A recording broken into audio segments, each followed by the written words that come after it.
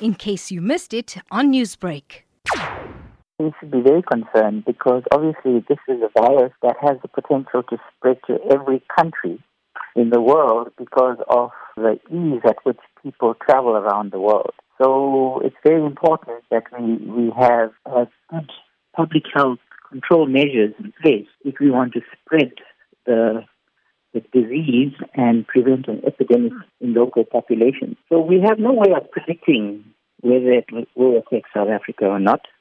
But like any other country, South Africa is susceptible to picking up this infection. And this has happened previously with influenza outbreaks where our population has also been affected. Professor, Botswana registered its first suspected case of the coronavirus last week, which means it is in Africa now, or suspected to be in Africa.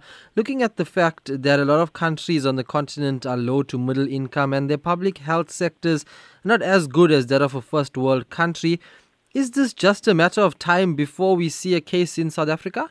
The customs in the airports have a way of screening people for high temperatures, etc. But that does not preclude that somebody carrying the virus will enter the country in the asymptomatic phase because the incubation period is about 2 weeks. And that person can enter the country and then become sick later on. Obviously, screening people who have had contact with somebody with the novel coronavirus or somebody who's traveled to the Wuhan city of China is obviously going to lead to you becoming suspicious if that person develops respiratory tract infection. Now, with over 300 people already dead as a result of the virus, and there was another death in the Philippines this weekend of a Chinese man there, which made it the first case outside China of a death. Do you believe that this coronavirus could become that of an epidemic disaster? Potential. For one, somebody traveling in an airplane, which is a closed environment, and if that person is not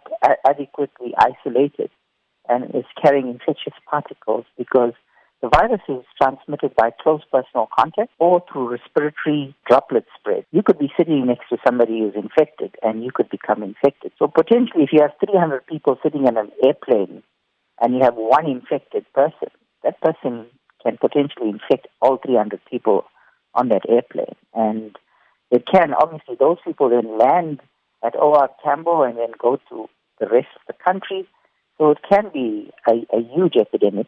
But having said that, there's about 14,000 plus cases that have been reported, and of that we've had 300 deaths. WHO has reported that they don't have a clear idea of what the death rate because it's a very new virus. Our knowledge on the virus is limited. There's no treatment available, and there's no vaccine available. So that's what is so scary about this virus.